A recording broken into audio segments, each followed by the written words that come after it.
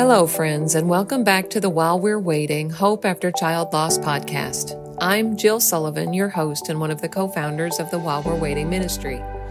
This is a podcast of stories of devastating loss and grief and heartbreak and struggle, and stories of hope and healing and faith, and yes, even joy. Underlying every conversation is the hope we have in Jesus Christ, which makes it possible to not just survive the loss of a child, but to live well while we're waiting to see them again in heaven one day. You can learn more about our ministry and the free bereaved parent retreats we host by visiting our website at www.whilewe'rewaiting.org. Welcome to episode number 185. I'm coming to you today from my husband's room at the Baptist Rehabilitation Institute in Little Rock, Arkansas, where he will be starting physical therapy, occupational therapy, and speech therapy tomorrow. For those who don't know, Brad was severely injured on December 22nd after striking a deer while riding on an ATV on a duck hunting trip. Thankfully, we're seeing daily improvements, and we're so grateful for everyone's prayers and kind words and gestures over the last few weeks. It's been quite a journey, and we're incredibly blessed to still have him with us. We're excited to be starting rehab tomorrow and hope to be getting him home very soon. I recorded my interview with Joe and Becky Canal prior to Brad's accident, and I'm so pleased to bring the second half of it to you today. The Canals have experienced the loss of 2 of their 5 sons, their oldest son, Josh, to complications related to a heart defect, and their youngest son, Jesse, to a motor vehicle accident. Joe is the senior pastor of Tyler Christian Fellowship in Tyler, Texas, and together they host a While We're Waiting support group in Tyler. Their faith has been tested by their losses, but they have found hope in the faithfulness of God. Listen in and be encouraged. At the time this podcast airs, it will have been over 12 years since Josh went to heaven, and like you said, just a little over a year and a half since Jesse went to heaven. And I'm curious if you feel like there's a difference in how you grieved your 2 boys. You've already mentioned a little bit, Joe, you kind of knew the lay of the land this second time around. But maybe you could speak to this, just how you experience grief differently with Jesse because of the fact you've been through it once before. You have any thoughts on that, Becky? Yeah, just very, very different. We are familiar with grief, but I guess the story that I say about Josh or tell about Josh is that we always knew, we were kind of always on edge, knowing that he could die at any day. Not that that makes it any easier, but that was always in front of us. After he died, grief is such a weird thing, and you don't know what to do. You don't know how to exist anymore. But I didn't go to church for a year, and I just kind of muddled my way through grief at that time. I slowly got back into things, and I think that was just my way of experiencing it. I didn't have the kind of anger and hate towards God that I did with Jesse, but I was just kind of slowly getting my way back into church and back into being with people. I did not want to be around people. And that was true for both deaths, but I did not want to be around people at all. So it was just a slow thing. Grief is, if you've never been through grief and you suddenly experience it, it's very telling of who you are as a person and what you feel about God. But there's a lot of unknown in it. So that's how I felt. I just kind of muddled my way through it. And then after a year, I felt like I was back with my relationship with the Lord, but I don't feel that my relationship was as refined as this time when we lost Jesse. I feel like I had gotten back into life, and I don't believe that God takes our children to try to teach us a lesson, or you should be doing this with me, and you should be. I feel deep in my heart that he loves me so much, and he wanted me to love him like he loves me. And I can't explain how that makes me feel in the midst of the grief. That it's not easy at all, but he wanted me to love him like he loves me.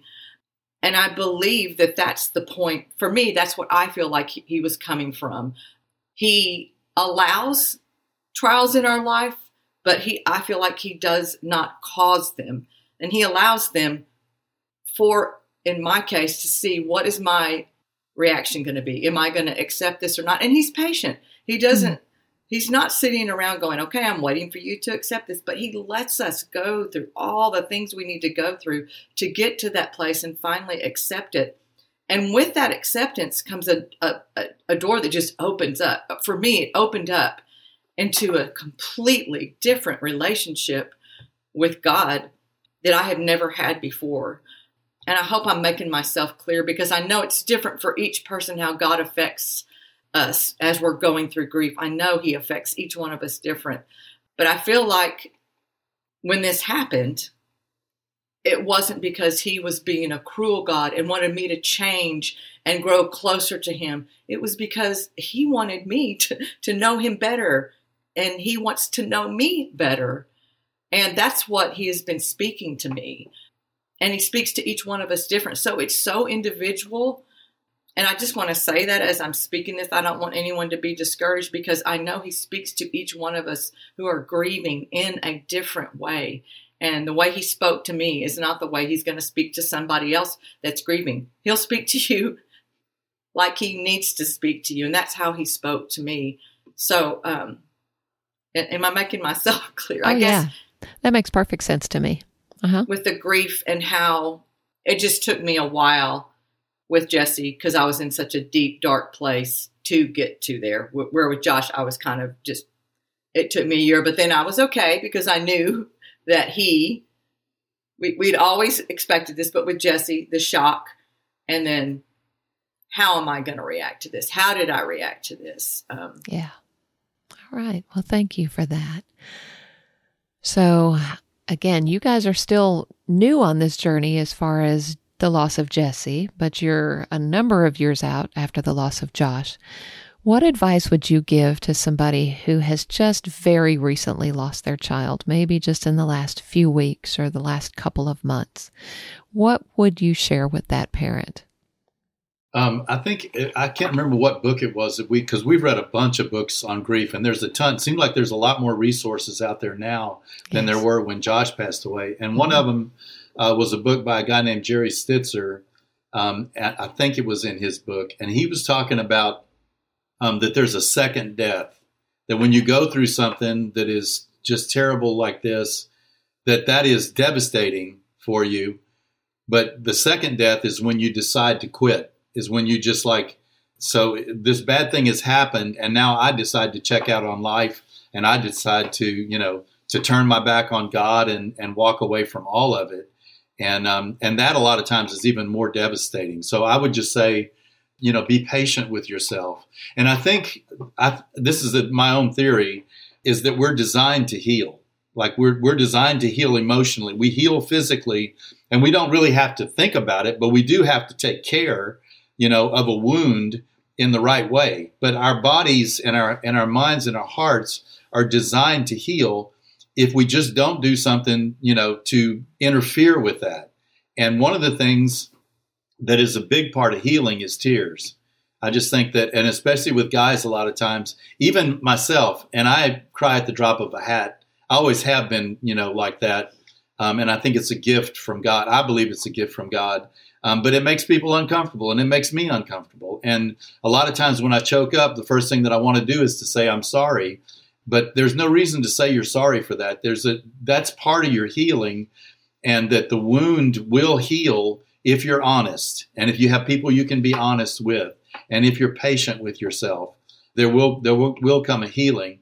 And then one other thing that I think is really important is that you allow God to use it, which this is, when I think of my strengths and my gifts and my abilities, I don't often think of my heartbreak as being a gift. But that's one thing that is sometimes the hardest thing to do, is to bring that heartbreak and that tragedy to the Lord and say, Lord, I give this to you. If you want to use this in somebody else's life, you use it. And that's what While We're Waiting has been for us. I mean, we kind of lucked into getting into a retreat because I know how fast these retreats fill up and how long the waiting list is. And we applied and just happened to get into one, which wasn't close, but it was worth the trip, within a couple of months of trying to get into one. And it's, I say this all the time, it's incredibly simple. The format is incredibly simple. It's just gathering in a room with other couples that have experienced the same kind of devastating loss that you have, and talking about it, talking about their journey, talking about their kid, and talking about, the whole thing, and just the transformation that happened in our lives and also happens in the lives of others. It has been a real healing journey for us to be able to be involved. And it's a privilege to be involved in While We're Waiting, because we feel like that, that God uses. This is when Becky shared at church, she was saying that something like our heartbreak is our credentials. So I have something to offer to somebody, because when I'm talking to somebody and they know what we've been through, it lends weight and it opens doors in people's hearts. When you know that you're talking to somebody that's just not talking off the top of their head, that they're talking from the depth of their heartbreak, And this is like, all I'm saying is While We're Waiting has been a real blessing to us. And I would encourage anybody who is going through this to, at the right time, maybe not immediately, but at the right time, to go to a retreat like this or a support group or something like that. And also get counseling, get help. There's help available out there. And there's no reason for you to struggle by yourself. Get help. That's right. That's right. That's great advice. I love how you said God designed us with the ability to heal, because I really do believe that's true. Somebody said to me one time, we shared at a church not very long after Hannah went to heaven. We were still so broken at that point. And an older gentleman came up after church, after the service, and just shook my hand. And he said, God created us with the ability to heal. Basically said the same thing you just said. And that was a huge comfort to me, to think that God designed us that way. Like you said, we heal physically. And then I do believe He designed us to heal emotionally and spiritually as well. And for every person, that's a different timeline. For every person, that looks different. But I do believe, and I also don't think we'll be completely healed until we see our children again. Right. Yeah. But it's a process of healing. And I believe we're in that process of healing all the way until the day that we're called home ourselves. So I appreciate that. And I appreciate your kind words about While We're Waiting. That's certainly our desire, is to help people begin that process of healing, or to encourage them as they've already started that process, just encourage them along that road towards healing, because I do believe it's possible, and is God's desire for us to reach a place of not complete healing, but healing on our journey towards seeing our children again. Yeah, when we were in that group in the first retreat that we went to, I was just struck by different people's grief and the experience that people had had with their kids that was different than ours. And, how many brokenhearted people there are, and how many different ways, people experience loss. And sometimes your kid is, just snatched from you.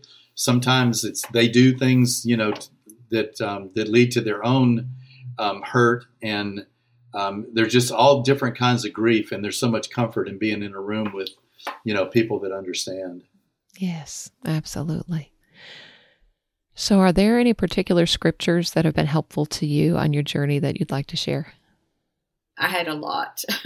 I guess from the time that I started journaling, just things I would read in books or in the Word, I would write them down. And so as I was reading through some of the things that, I thought we might be asked on this podcast, sure. I was narrowing it down to two.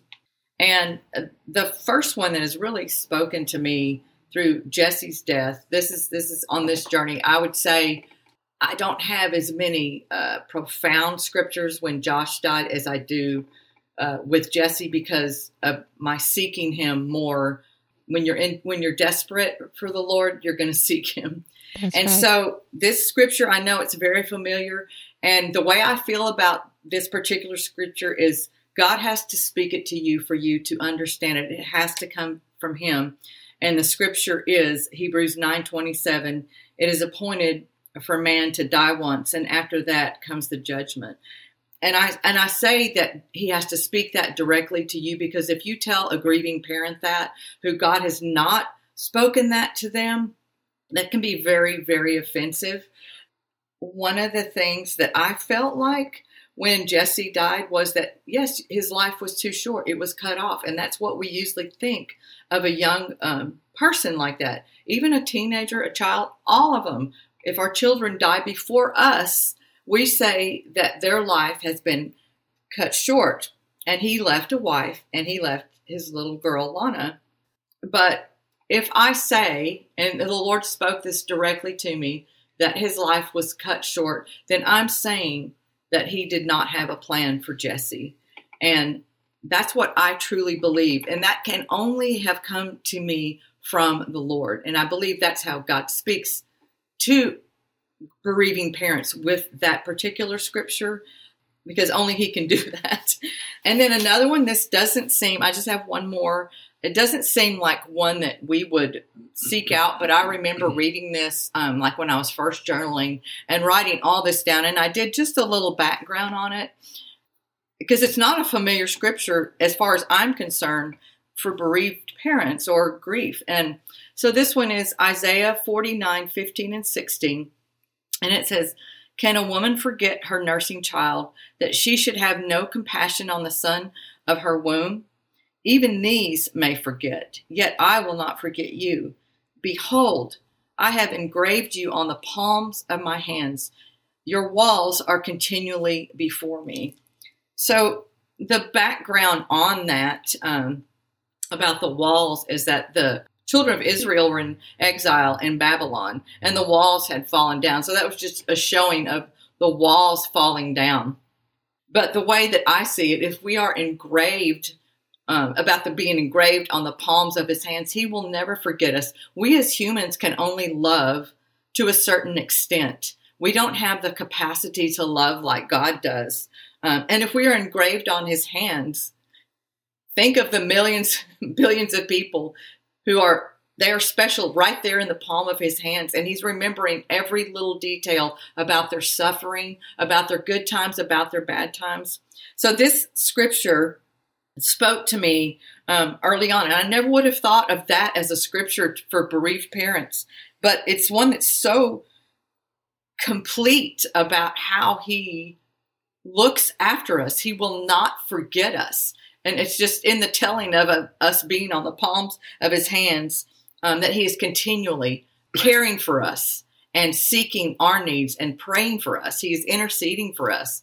And so those are two that really spoke to me. I have a lot more, but we'll save that for another time. But those are two that have just really stuck with me. And I go back and I read scriptures because I believe that if we don't, we forget. Because if I'm having a down day, I will go back and read what I have written before, whether it's scriptures or things that he has showed me. I go back and read them because we have to remember. I believe that we have the Bible and it's a tool and we should use it. And it helps us to remember in those down days because we're not going to remember as humans. That's right. The great things he's done for us.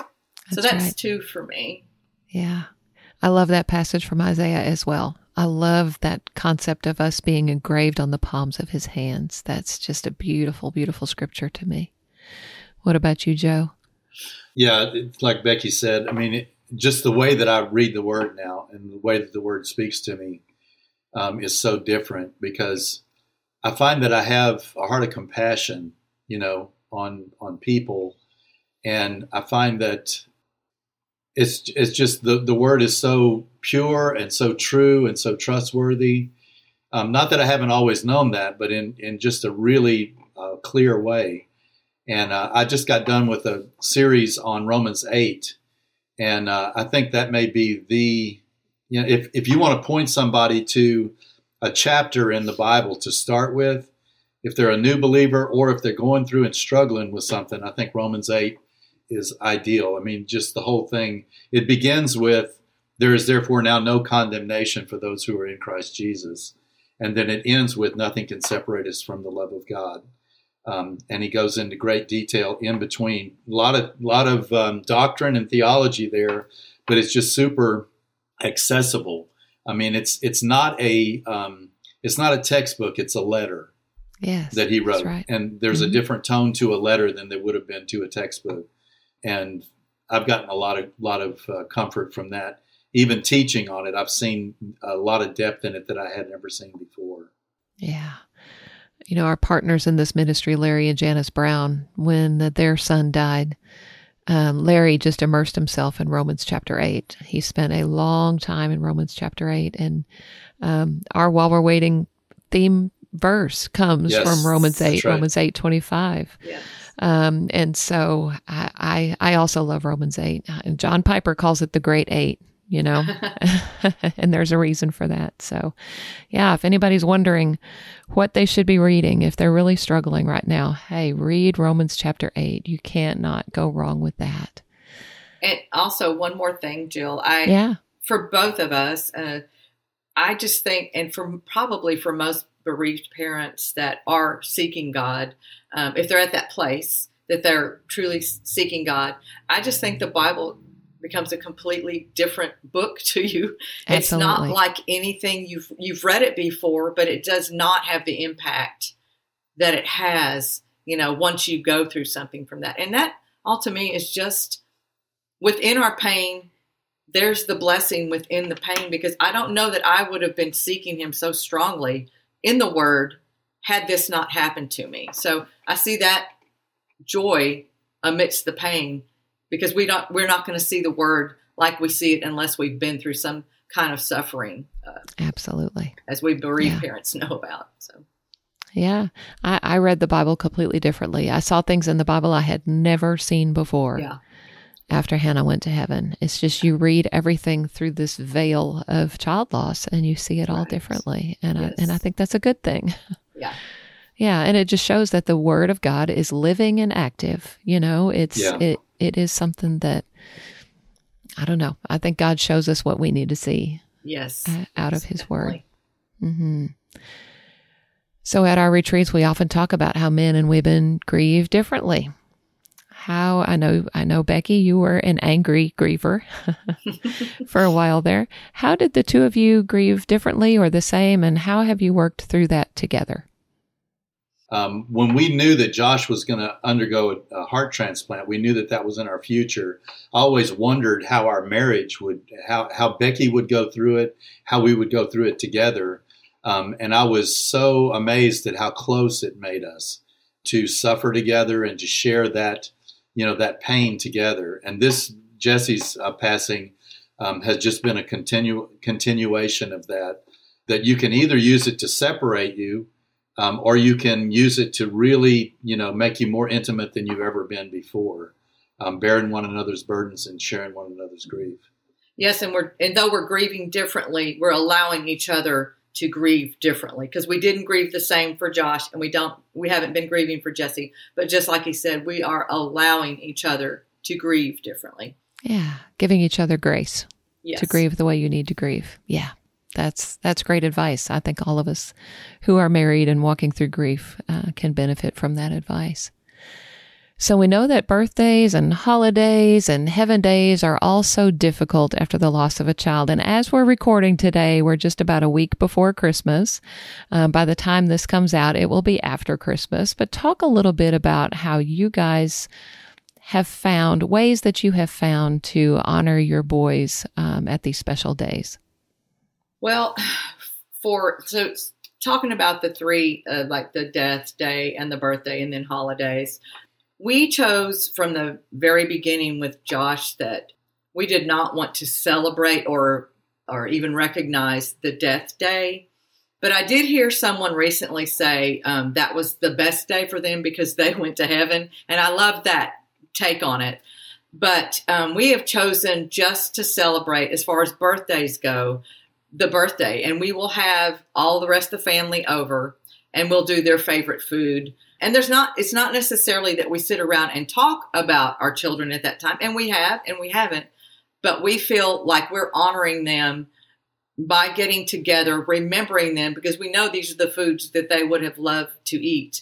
And so that's what we do for the birthdays. And we've done that for we've done that since Jesse died as well. We've had everybody, and Josh's birthday was just the Sunday, 10th of December. Sunday, yeah. So we had, what family we have here, we had them over to do that. I think being around your other family is what gives you the strength. Even if you're doing something to honor your loved one, having those other family members around has really been strength for us. Sure. Well, it's just, there's always Christmas is bittersweet. And this is the second Christmas that we've celebrated without Jesse. And I really think this one is harder than the first one. Not that the first one wasn't hard, but this one is just a kind of a grind. But the thing is that we've got, other grandkids, we've got kids, and, and you don't get a do-over with this. So you have to make the most of it and make the most memories. But there's a real hole there. There's really something missing in the holidays when you have somebody that you've loved that's not there anymore. So for both of them, it's really sweet. One of Josh's ex-girlfriends had made us an ornament of Josh, and we have it on the tree. It's the most beautiful thing. It has his picture on it, and it's funny he didn't marry her, but we're still friends with her. But we have ornaments of our boys on the tree. I gave all the kids. I did Jesse last year and gave all the kids a picture of Jesse. I mean, an ornament of Jesse. But we don't really have any kind of a ceremony or anything that we do for them. It's just, I feel like what Joe said, getting together with family, that strengthens us. And this second year does seem harder than the first, I think, because you're realizing that this is real now, Yes. and he's not here. And seeing his little girl and his wife, you realize it is harder. But I would say our bottom line is just keeping as much of the family together. It's not really a particular thing or a ceremony or anything, but just keeping family together strengthens us, checking on each other too. I feel like that's how we are able to get through the holidays, birthdays. Yeah. I like what you said about there are no do-overs. That for the sake, it is so hard. It's so hard when your heart is broken. But for the sake of the rest of your family, for maybe your surviving children or whoever else is part of your, and I'm thinking Christmas in particular, your Christmas gatherings, man, you can't do them over. And so, that gives me something kind of new to think about. I think we're grieving with our kids a lot better this time than we did with Josh. They were young, quite a bit younger, but now they're adults. And I think that our dialogue with them and our support for one another in our grief is a whole lot more effective with Jesse. Mm-hmm. And holidays are a big part of that, for us to gather together and share our grief with each other. Yeah. One thing that does show, like, you actually take advice from your kids. You actually, your adult children can just have an impact on you. I remember just a few days, it was days after Jesse had passed away, which makes me think that our children are so valuable to us. The ones that are left here, we need to cherish that time that we have left with our kids and grandkids. But I remember sitting we were eating dinner, and the rest of the family was over, our kids. And Caleb, our second son, I was just sitting there because I was still in my distraught state. And I just said, I wish it had been me. And he said, I don't wish it was you, Mom. And that just spoke to me right there that you have something to live for. You can't, like, here's my other child right here. I have something to live for. I have other children. We have other children. We have grandchildren. So that was kind of a revelation from my own son that, he saw something about this death that I could not see at the time. Yeah. Yeah. Yeah. Well, thank you for that. That was helpful to me just to have that conversation. So I think all of us that have lost a child have this very just sharp dividing line in our lives, kind of the before and the after. Yours is different because you've had two of those momentous events in your life. How do you feel like you have changed before and after child loss? I think that what I was describing before about faith, that this has shown me that God is much more a participant in my faith. And it's not just me doing things, but it's him doing things. And if the worst happens, I know that he's got me. And I would have said that before because he's brought us through some really tough times before, but it's just been driven in deeper after, especially after Jesse, but including Josh. And, people, when they're trying to comfort you, they say they can't imagine what you're going through, and that has to be the worst.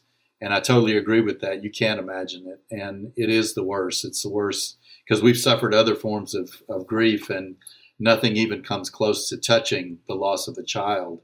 But I can say honestly, in the aftermath, I can say that God has got us, and he is able to keep us, and not just to survive, but to actually flourish in a way that we never would have before. I think for me, I don't ever want to change my relationship, how my relationship is with God now, because all because of him drawing me to himself, I am seeking him more and more. And there's days when I wake up and I was like, I don't ever want to lose this. I don't want to lose where I am now as opposed to where I was before. And I don't see things the same way that I used to. I know that we're living in this world and it's all necessary, but I kind of see things as more eternal than I did before. I don't see things that I might have thought more realistic in the world like that anymore. I'm seeing things more eternal. Not that I'm living in some, heavenly realm all the time, but I don't ever want my life to be any different than it. I mean, I want my life to continue how it is on seeking God like this until the day I die. I can't see me doing anything else other than seeking him for his guidance. I mean, that's how radically I feel that my heart has changed toward him. And I'm very thankful for that. It's horrible, but at the same time, I wouldn't want to trade it. I know that you've read this probably from Tim Challice's book when he says, I want my son back, but I don't want the old me back. And that's how I feel. I do want him back, but it's such a bittersweet thing. I don't want the old me back. I want the me that's going to continue to seek him and love him like he wants me to. So that's how I feel. That's the after me. So. Well, and that's such a big statement, knowing where you were right after Jesse died, that really dark pit of anger and despair. For you to be able to say that now just shows the work of God in your life. Yes. And I hope that's an encouragement to people listening who just think, there's no hope for me. It's never going to get better. I'm never going to be okay. To see where God has brought you from that, self-admitted pit that you were in to the place where you are now. I think that's a real testimony. So thank you for sharing that. I think that'll be an encouragement to many. As a pastor, Joe, how do you feel like the loss of your sons has impacted your ministry? I think we were just watching a show the other night where sort of the plot line was these two pastors and the way they approached their ministry. And one was, really like confident and certain and, hard driving and all of that. And one was just kind of caught up in the mystery of the whole thing. And I've been on both sides of that. And I don't think there's anything wrong with either one of those. But I definitely think I'm much more on the side of the mystery and humility and, just admitting that I don't know it all. And it has engendered a deep sense of compassion and empathy for people that I've never had before. And I'm reading David Brooks's new book, How to Know a Person.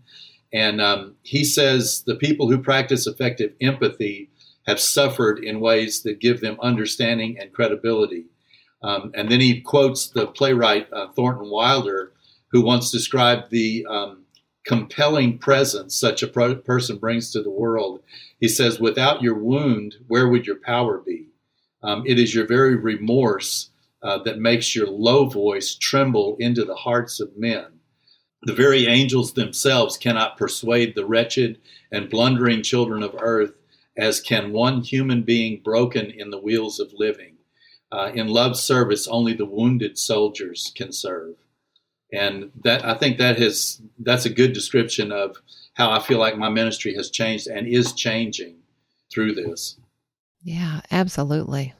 Absolutely. And I think it's wonderful as a pastor that you have that empathy. And because I know you deal with people that are hurting and experiencing loss and struggling all the time. And that's a gift that God has given you. It had a high cost. I know. And I think it takes courage, Yeah, and sure. That courage comes from confidence when you've been on the receiving end of it. Not that I have the answers, but that I know that how important it is to be there with somebody, Yes. to watch with them and suffer with them, even if I have nothing to give. And it gives you courage to be able to step up and be there for people when they're going through really difficult times. Yes, because that does take courage. It really does, to be with people during the hardest times. All right. Well, let's talk a little bit about some just exciting things coming up. First of all, you guys host our While We're Waiting support group for bereaved parents there in Tyler, Texas. And you've just been meeting for a fairly short time, not very long. But if somebody were to come to one of your support group meetings, what would they experience there? Well, I think it's just a place where they can come and feel relaxed about their grief, talk about their child. No one's going to judge them. I think they would feel right at home because we are all suffering the same thing and we all get each other. So I think if someone were to come, they would feel very much at home, a place where they could freely talk, no matter where they are in their grief, about how they're going through this grief. Because that's how we feel. I mean, we're facilitating it, but we feel that way with the other people who are coming to our group. We're very open about the way we feel about grief, and people feel very comfortable being able to talk about their children there. Yeah, that's awesome.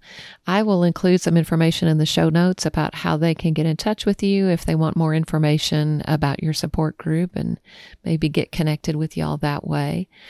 And then we have another really exciting announcement to make, and that is we're going to be hosting our first While We're Waiting weekend in Texas this next fall, or this coming fall in 2024. We have had a retreat in Texas and East Texas for parents that have lost children to suicide for a couple of years now. But this new retreat in Belton, Texas, is going to be for all types of loss. And you guys are going to be facilitating, and we're going to be there co-facilitating with you all. Tell us a little bit about, I'm not a Texas girl, so I don't really know my Texas geography like you guys do. Tell us where it's located, a little bit about the venue and where it is. It's centrally located in Texas. It's a little drive for East Texas, but I can't imagine a better location for Dallas-Fort Worth, Austin, San Antonio, College Station. It just kind of centrally located. You're not going to be driving more than an hour, a couple of hours to get there, which in Texas is not very much. I know that's right. Some of our smaller states, you might be driving across the whole state if you go a couple of hours. But right. It's a really neat part of Texas. It's not the hill country, but it's close to the hill country. It's got similar geography and geology, and it's just a really beautiful spot. It's an old building that was a guy's house that has been converted, and the people that work there, you can tell when you go someplace, people love where they work and they love what they're doing. And this place really does. Summers Mill really does. Look like the kind of people that just love what they're doing and love to serve. And we haven't tasted the food yet, but the way they describe it is it's somebody that's been doing catering for them for a long time, and it's super, super good Texas fare. So it should be really fun. So it reminded us a lot of coming to the refuge, just the way that it's set up and the beauty that it encompasses. I mean, there is a mill on the property, and it's just countryside, and it's beautiful. And we've actually ridden our bikes down that road at one time in our lives. We've ridden our bikes down that road, but it is absolutely beautiful. And we were so shocked that the rooms are so much like the Refuge. It's just a gorgeous place. There's a little white chapel that's just beautiful. And there's just a lot of amenities on the property that, walking paths, just things that I know parents like to do in early morning or whatever. They like to get out and walk, and that dining area is just gorgeous with like windows looking out on the whole property. So we were super impressed about it. We didn't know if anybody else would be, but just we feel like it was the Lord that just guided us straight to that. It's just beautiful. We love it. Yes. And if you've never been to a While We're Waiting retreat, all I can say is that they are committed to pamper you. I mean, the food, the setting, everything else is just, it's top notch. It's just so restful and peaceful and comforting. And this place just looks like it's going to be ideal for that. Yeah. Yes. And that is our desire, is to just love people well. Yeah. Show them the love of the Lord through pampering them and through taking care of them. And it's just an opportunity for parents that have lost children of any age to any circumstance, any length of time, whether it's been 20 years or whether it's been 2 months, to come together and just talk about our kids and talk about the issues that we face as bereaved parents every day. So it's a great opportunity for that. And there's no cost to attend one of our retreats. So that's a real blessing as well. I will say, we put it up on our website about a week ago, and I made a Facebook post about the fact that we had put it on our website. And I'm sorry to say that it's already full with a very lengthy waiting list already. But if you're listening to this episode and you think, wow, that's in my area, I would love to come to that, go to our website. I'm going to put a link in the show notes and register, because we do get a lot of cancellations. There's a possibility we could get an opening for you. And even if we don't, if you register, then you're in our system. And if we schedule a future retreat at this location, which I hope we do, we'll be able to contact you. You'll be one of the first ones to find out about any new dates that are coming up. So it's always a good thing to register and just get in our system so we can get in touch with you about future events. And it's possible we may have another event somewhere else that's close to the area that we could point you to. So yeah, I'll put that link in the show notes, and I hope some of you will decide to sign up. All right. One other question I always like to ask as we're kind of closing out an interview, and that is, has music been an important part of your grief journey? And I know it has, because you are talking about how much you enjoy doing music together, and we've been able to enjoy that with you. Are there any particular songs that have been a blessing to you on this journey? Well, I'll talk about this first, and he's going to talk a little bit about kind of some sad things about music for us. But it took me a while once I came back to church, well, it didn't take me as long this time, but I wanted to get back on our worship team. And I would say I don't spend all day long listening to worship music. I do love worship music, but the words now are so much more meaningful to me because they're hitting me in the heart. And I know for a lot of people, when you first come back to church after you've lost your loved one, I mean, it's so hard to sing these songs because we're thinking, God, where were you? And when these songs are saying you're with us and you provide for us, and it's so hard. But I believe He is faithful as we get back into worship to make those things real to us. And it's just knowing, like what Joe said, we're not doing the work. He is doing the work. He's doing the work in our heart to have the strength, to have that faith, to trust Him. And so for me, getting back on the worship team has been a real blessing, seeing worship in a completely different way than I ever have. And yes, we've been playing music together for a really long time. So do you want to talk about that? Sure. Okay. Yeah. So we are, it's not like consumers, but as people that are participants in music. Yeah. It has been really different. I mean, to be in worship for me, there's some songs that I just couldn't sing for a long time, and some that I probably will never be able to sing. We used to sing a song that has a part of it that goes, "You're never going to let me down." And yeah, and I know where that's coming from. And I certainly, am not saying there's anything wrong with that, but boy, that was really hard for me to sing. That stings. To sing that. And then there's some Christmas music that when the boys were growing up were just so much a part of our celebration that are really hard to listen to now. John Denver and the Muppets was one of our favorite Christmas albums, and it's a great album, but it just brings back, so many memories of the boys when they were little, and so it's kind of changed that a little bit. But I think the thing that has changed the most profoundly is me listening to Becky sing in worship, and she's got a beautiful voice, but to hear somebody sing as powerfully as she does and know that it comes from a place of brokenness just brings me to the point of worship. I can't hardly go through a worship service without choking up. It's hard to sing a complete song. So worship, the music has changed that way for me, and worship especially. We kind of slowly have gotten back into like playing music together. And of course, we didn't do that right after Jesse died. But I was reading, I don't know if anybody's familiar with Clarissa Moll's. I read her blog, and she had a little blog about how much of Christmas can you take? Can you take just a little bit of Christmas today? If it just means just doing a little bit of something that gives you joy, can you do that? And that spoke to me in the sense that I think that's how we're starting to get back into it.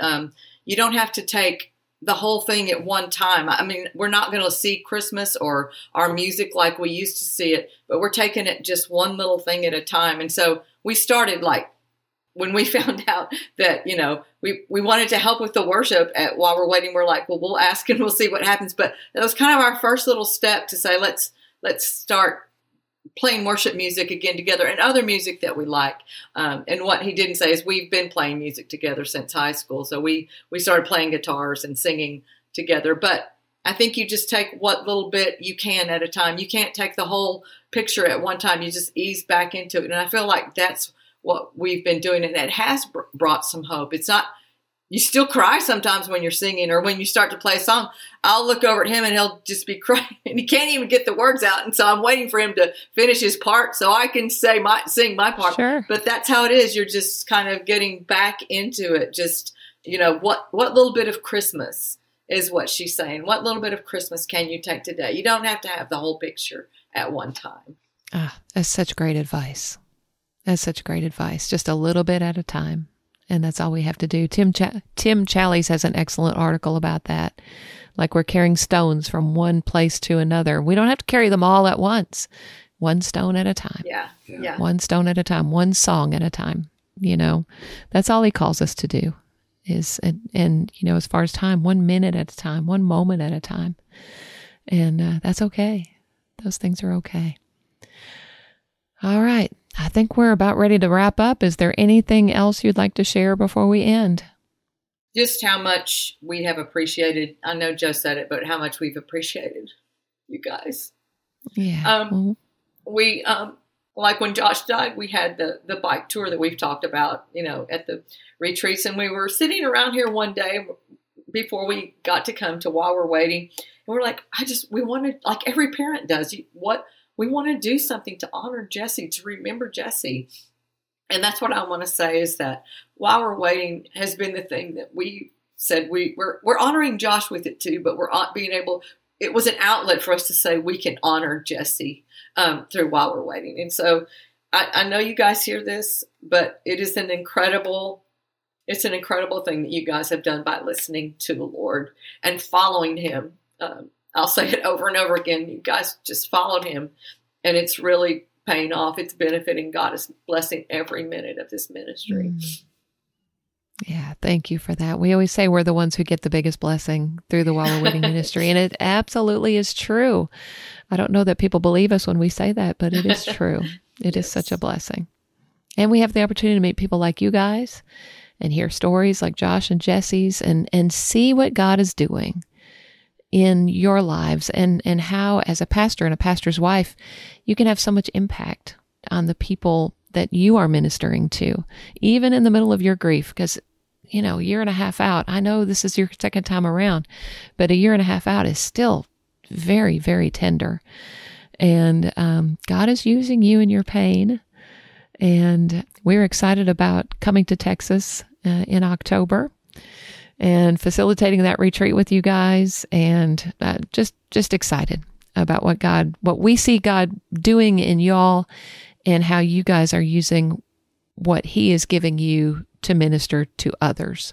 And I know some of that is through While We're Waiting, and some of that is through your own church and through the worship that you lead and all of that. So thank you for letting God use you and for being my guests on this episode today. Thanks, Jill. It was an honor. Thank you so much. Yeah. We love you guys. Oh, we love y'all too. Thank you so much for joining me for another episode of the While We're Waiting Hope After Child Loss podcast. If this podcast has been a blessing to you, please take just a moment to leave a rating or a review, and please feel free to share it with someone you know who might be helped by it. We're so grateful for all of you who come back and listen every week, and those of you who may be listening for the very first time. I hope God has used it to encourage you today and to help you live well while you're waiting.